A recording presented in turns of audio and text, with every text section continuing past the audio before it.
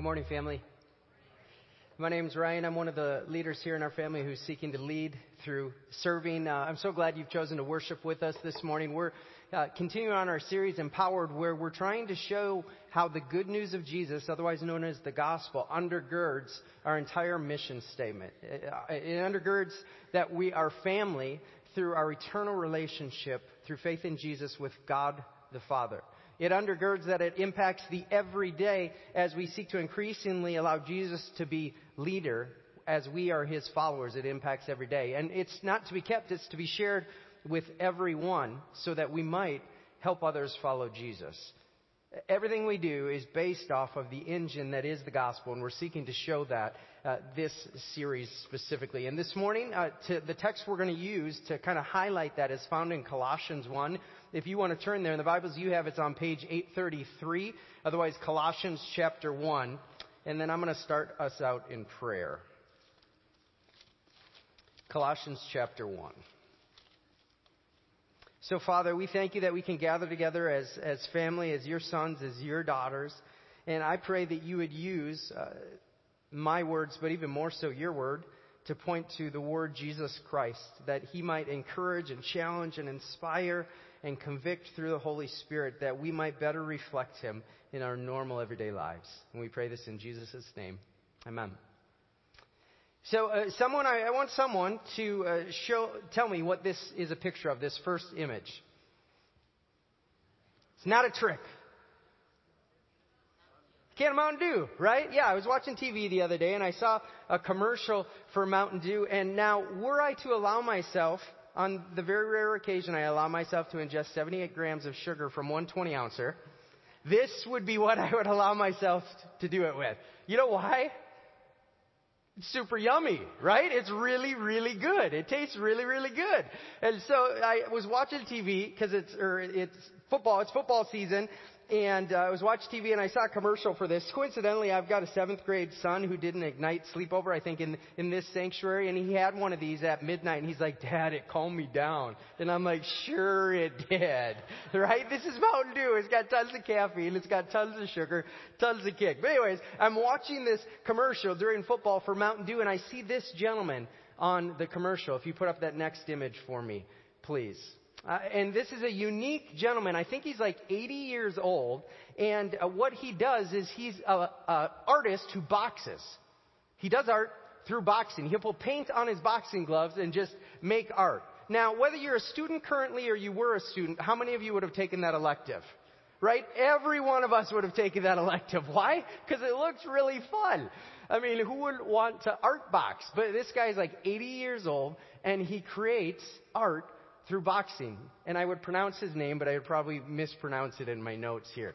But during the commercial, Mountain Dew is super smart in marketing, right? They have people paid a lot of money to kind of get us to want to drink their soda. And so they have this phrase that comes up as he is doing his boxing, and he's like, "I do what I like." And it's just brilliant marketing. You know why? Because that's what we want to hear. Like, they're trying to say this guy is unique, he's creative, he does what he likes, and he does what he likes, and they're trying to say that if you drink our soda, you can do what you like too. It's kind of this whole you do you. I told my kids, don't say that. I said, don't say you do you. Because you do you means I can do what I want, when I want, how I want. It's kind of like this next phrase, be you, do you, for you. Words there are a lot of in there. You. Which is why Mountain Dew is brilliant. Because they know if we can make life all about us, we're going to want to buy that soda and drink it because that's what we want deep down inside, myself included. Myself included. We want life to be about us. And then we wonder, though, why we're more restless, anxious, unfulfilled, lacking purpose than ever. Well, that's what happens when we make life about us. Could it be that the you do you worldview is false and it can't deliver? Could it be that we were never intended to make life about us at the center? See, and as followers of Jesus, we need to know how the good news of Jesus empowers us every day and in every way. And I'm going to give you a hint. It's not by be you, do you, for you. It's by making someone else the center and the focus. So let's turn to Colossians chapter 1 as we, again, talk about how the good news of Jesus impacts the everyday. And just a note, too, Colossians chapter 1 is a guy by the name of Paul. And you talk about eternal relationship with God the Father impacting the everyday. He used to kill followers of Jesus. Now he's one of the foremost leaders of them. That's the good news impacting every day, right? And what he would do is sometimes he would travel to different regions that we read in this book, Thessalonica, different places. I can't remember if he traveled there, but he traveled to different places, Ephesus, wherever, and he would start churches. People who began following Jesus, he'd assemble them together into these things called churches and then write letters back to them to encourage them. He had not been to Colossae, as Troy mentioned last week, but he's trying to encourage these people who used to not have faith in Jesus, who now have faith in Jesus. He's going to remind them about those truths, and he's going to try and encourage them how they can live out those truths in the everyday. So all that to say, this is a real person writing to other real people in a real place like this actually happened. This isn't a story. It's legit. Okay, Colossians chapter 1. Start in verse 1. Paul, an apostle of Christ Jesus by the will of God, and Timothy, our brother, to the holy and faithful brothers in Christ at Colossae. Grace and peace to you from God our Father. We always thank God the Father of our Lord Jesus Christ when we pray for you, because we've heard of your faith in Christ Jesus and of the love you have for all the saints. The faith and love that spring from the hope that's stored up for you in heaven and that you've already heard about in the word of truth, the gospel that has come to you. All over the world, this gospel is bearing fruit and growing, just as it's been doing among you since the day you heard it and understood God's grace in all its truth. And I want to start where Troy left off last week. So go to verse 4 with me, and when I stop reading, please continue reading. Verse 4. Because we've heard of your faith in Christ Jesus.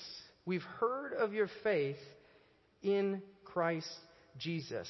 And Troy talked about this last week. The fact that we either exist eternally connected and relating with God the Father through faith in Jesus Christ, or separated from God the Father. And we don't talk about this term a lot, but I was talking to one of the sisters in Christ in Jackson, a sweet lady named Rosie, and last spring she was super excited to tell me something. And so after the gathering, she sat me down and she said, "Ryan, guess what?" And I said, "What?"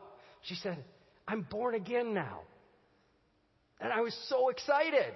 Now, we don't use this term a lot because it has some cultural baggage associated with it, but the scriptures use this term, born again. What it means is that someone's come into a relationship with Jesus where their sins are forgiven, they're given new life in Him to follow Him, right? It becoming a Christian.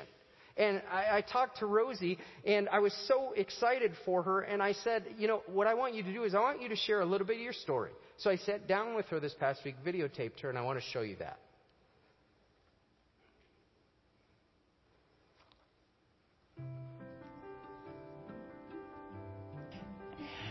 I think how my story, how I became born again, is my small group. We were covering the Acts 1 and 2, and it spoke about being born of the Holy Spirit, and I was questioning what is that all about.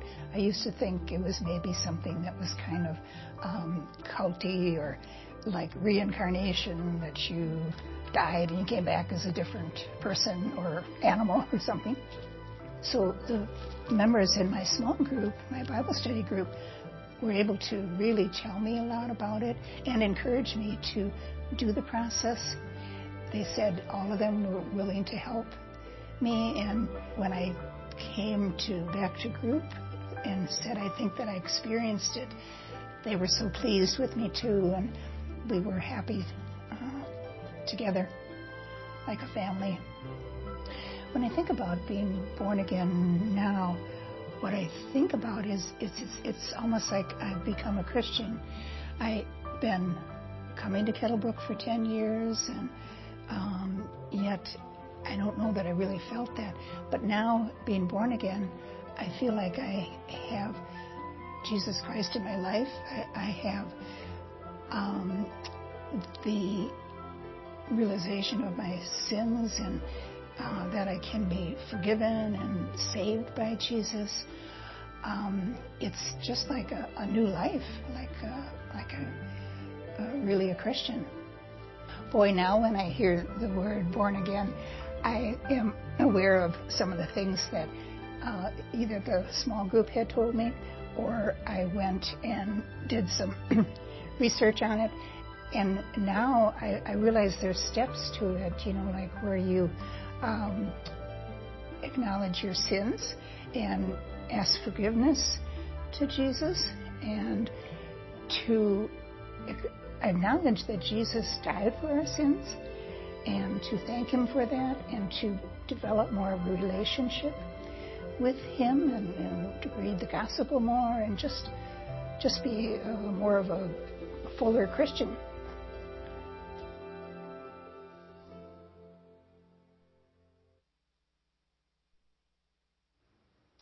Amen. Now, Rosie's talked about a process. Rosie's journey and story might look different. There is no one process. I just want to make that clear. But what is clear is that Rosie became a follower of Jesus. Rosie became a follower of Jesus. And I just want to encourage us. When I was talking with Rosie, there were so many things that I was encouraged by in her story. But here's a couple. Is God ever done with a person? Never done. Doesn't matter whether we're 2 months old or 202. God is never done with a person. And another encouraging facet was the person who helped Rosie process this the most is someone her own age. So I just we've said this before and we'll continue to say it, but if you're in our family and you're retirement age or beyond, we are so thankful that you are part of our family. We need you. Sometimes when we're a couple years behind you, we have some passion, but we lack the wisdom that you have, the maturity that you have, that you can pour into all of us, myself included. So we are so thankful you're part of our family. Continue to use your gifts, your wisdom, your maturity in this family, we pray. Another thing that I was encouraged by, did you catch the context where Rosie became a follower of Jesus? Through her small group. Through a small group. We talk about groups like all the time in our family, right? Whether they be triads, huddles, small groups, missional communities. We talk about groups all the time. And what was so cool is in that context, people in her group had experienced becoming a follower of Jesus, eternal relationship with God the Father that impacted their everyday life so that they would want to help someone else become in Christ, become a follower of Jesus, become what the scripture says in John 4, born again too. It's amazing, right? And I know, because I've led groups and continue to lead groups. If you're here and you lead groups, you've led groups in the past. If you don't lead a group, but maybe in life in general, you try and point people to Jesus. Are there times when you wonder, is it worth it? Or you wonder, God, are you doing anything here? Right? And it's mysterious how God works. There's things happening behind the scenes and in ways we do or don't know. But all I want to tell you is it's worth it. You're worth it.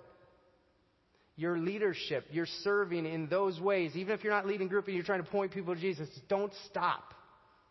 He's working. Even when you can't see, He's not working. And some of us are going to get to experience what that group got to experience with Rosie, that people become followers of Jesus, and it's like, praise God. Some of us are going to get to experience where people grow in the everyday following of Jesus and become more like Him, and we're like, praise God. Some of us are going to get to be doubly blessed by God and get to experience both, and it's like, praise God. And some of us, all of us at different times, will continue to patiently, persistently, faithfully serve God in the ways He's called and wait. Might we still say praise God and trust God? Okay? Guys, it's worth it. Family, it's worth it. Another thing, when Rosie talks about being born again, she talks about becoming a Christian. And as I was talking with Rosie, she'd been at the Jackson site since it started, 2010. She said, you looked friendly on the postcards, so we tricked her. She'd been there since 2010. Think about how many messages she had heard. I talk about this all the time. Think about how many in groups, how many times she'd heard about relationship with God. All the time. And then 10 years later, something clicked where she was like, I get it. So I just want to implore you, family, if you're here this morning, I want to ask you, I want to challenge you, I want to invite you, are you in Christ? Are you a follower of His? And yes, we're talking about that affecting and impacting every day, and that's true. But even alongside of that, what's also essential is if I were seated across the table and Bob and I were talking, and I said, Bob, if something were to tragically happen to you and you passed, how sure are you that you would spend eternity with God? We can answer 10 on that. 10 being very sure, 1 being very unsure. We can answer 10 on that. If you can't answer 10 on that, please don't hear me like, shame on you. Hear me. Please talk to somebody. We care about you. We love you. We want you to be able to know that you can have eternal relationship with God the Father. And then when someone would say, well, how can you know for sure? You'd say, it's because of Jesus. It's only because of the good news of Jesus, what He's accomplished on my behalf and my faith, my trust in that. So if you're not sure about that, please talk to somebody. It's no different than in our extended family, we've had people physically give birth to babies over the past year. We also need to experience, quote unquote, spiritual birth, where the Scripture says, John 4, we're born again. Please talk to someone. Talk to me, talk to Pastor Troy, Steve, your group leader, an elder, a friend or a family member who you know follows Jesus and believes in Him. Please talk to him. I mean, this is important stuff. We don't gather like this. We don't gather in groups. We don't serve in our communities because we have more time than the general population. It's not why we do what we do. We do it so that we can help people experience having eternal relationship where they become in Christ, then in the everyday that they get to show Christ. Amen? That's why we do what we do. Becoming in Christ. Becoming a follower of Jesus, Rosie's story, is essential. But don't mishear me, it's just the beginning. It's not the end, it's the beginning. And as this happened in the lives of the Colossians, there was also probably this struggle that was occurring, right? See, from the beginning of someone becoming a follower of Jesus, they intrinsically kind of feel and know that this good news is not just for them. It's meant to be shared with others. I remember that was my story. I couldn't wait for others to experience what I experienced in college because the changes when I became a follower of Jesus were kind of substantial and were different. But there was also this struggle because before I was in Christ, I would have agreed with the be you, do you, for you worldview. Right? Because that's focused on me. And too often still, life's focused on me. But hopefully now I'm convicted more than I used to be. Right? But that's what I used to think. Do what I want, when I want it, answer only to myself. But when I became in Christ, when I started a relationship with God through faith in Jesus Christ, God patiently and gently began to change me and show me that, man, eternity is meant to impact the everyday. And life really shouldn't be just about me anymore. But there's a greater purpose. There's a greater purpose. I've said this before, but before I would hang with the cool crowd. And kind of anybody outside of that, I would just easily reject. But then God began to show me, that's not what Jesus did. So maybe I, through the Spirit patiently, could be changed in that. Before, I would principally think about myself. But again, even the Son of Man did not come to be served, but to serve and give His life as a ransom for many. That's not what Jesus did. Maybe God could change me, and He began to change me slowly but surely in that. Before, I would withhold forgiveness of people whether they deserved it or not. But God began to patiently show me, you probably didn't deserve forgiveness either, Ryan. But I offered it to you in Jesus. See, it was almost like the Holy Spirit was teaching me this following verse before any person ever taught me it. Galatians 2:20 states this. I have been crucified with Christ, and I no longer live, but Christ lives in me. The life I now live in the body, I live by faith in the Son of God, who loved me and who gave Himself for me. See, when we become in Christ, the good news empowers us in the everyday stuff of life, in that we go from this, be you, do you, for you, there's a lot of you in there, and we go to, which still has you, okay, I get it, Christ in you, Christ through you, for others. There's a different focus. There's a different kind of author leader, so to speak. And if we were to talk about our family, it would be Christ in us, Christ through us for others. Both are true, right? But there's this radical shift that happens. There's a totally different way in which we view life.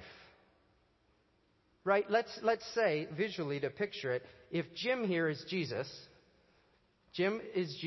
right? And I'm seated on the throne of my own life before.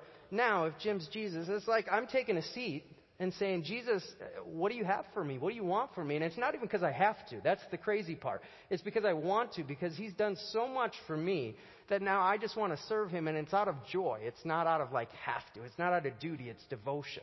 There's a complete shift in our mindset when we experience eternal relationship with God that affects the everyday.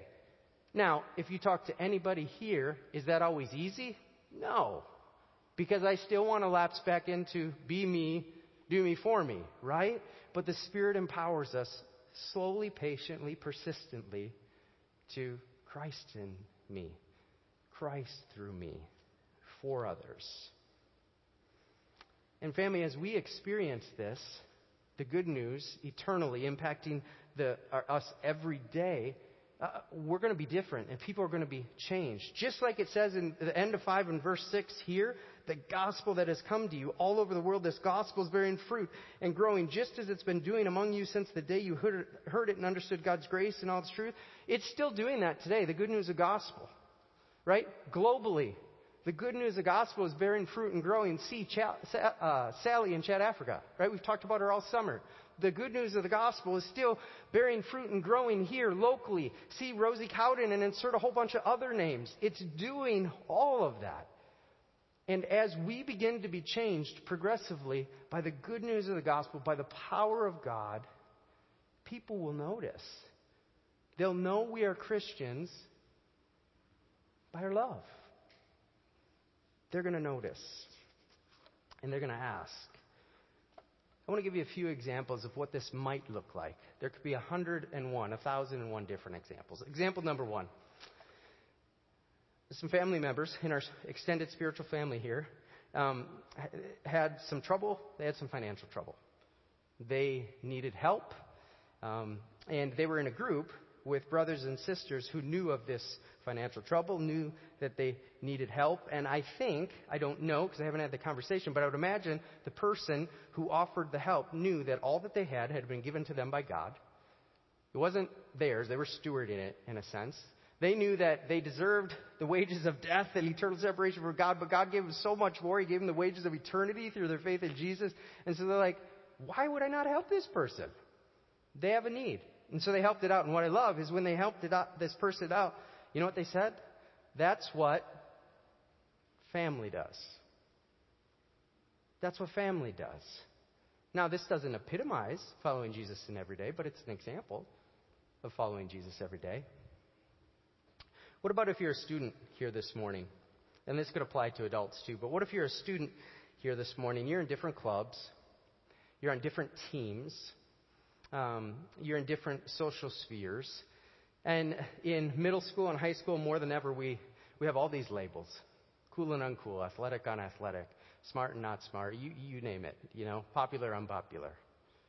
What if we, as students, what if we were the ones who, maybe in the lunchroom, notice those who are labeled outsiders, those who aren't reached out to, those who aren't invited in.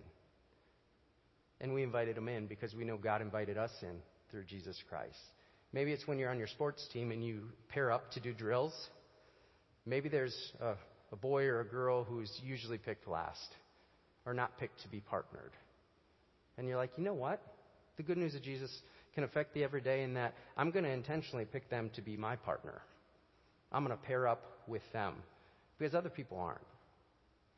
And God, in essence, picked me for faith in His Son, Jesus Christ. Maybe it's befriending someone who doesn't have a lot of friends, and maybe other people wouldn't because socially you'd lose clout, whatever it is. But you're like, you know what? God invited me into relationship with him through faith in Jesus, so I'm going to invite them into relationship with me because I want to see the good news of Jesus impact the everyday. Maybe that's what it would look like as one way to follow Jesus in the everyday. Another example is I have a brother in Christ who has a fairly demanding job, lots of hours, lots of responsibility. But I want to become more like this brother because this brother is the first one when there's a need and help is needed. He's like, pick me. He didn't say pick me, right? He didn't say that. But that's basically what he says through his actions. He's like, I'll help out. It's not because he has way more time than everybody else. He probably has less time than everybody else. But he's just chosen that he has the ability to help. Doesn't necessarily have the time. He has to actually probably not do things that he needs to do. But he just wants to continually help other people out. And I've been the recipient of help from this brother in Christ. And I got to believe it's because the good news of Jesus is impacting his everyday and changing him. He knows that God has and continues to help him through Jesus. So why would he not help others? There's another brother in Christ I know who, if you think about kind of shepherding people, whether it's people inside the Kettlebrook family or outside, he's the first one who's always there. And maybe you're like me, it's easier for you to do that the first time, but not the 101st. He'll do it 101st. And I'm like, I want to be like him. Why? Because Jesus didn't come to be served, but to serve and to give his life as a ransom for many. My brother inspires me. Maybe we have hard people to love in our lives. And society says, well, that's simple. Just write them off. And we're like, but that's not what Jesus did. Right? And so we lean in. And so we maybe moment by moment, maybe day by day, whether it be at work, at home, in our neighborhood, in extended family, we choose, you know what? We're going to be the people who allow the good news of Jesus to affect the everyday. And we're going to love someone who's maybe harder to love because Romans 5:8 says, while we were still sinners, Christ died for us. And if we're honest in our own hearts, we'd probably be hard to love sometimes too. Not probably, are. I know I am.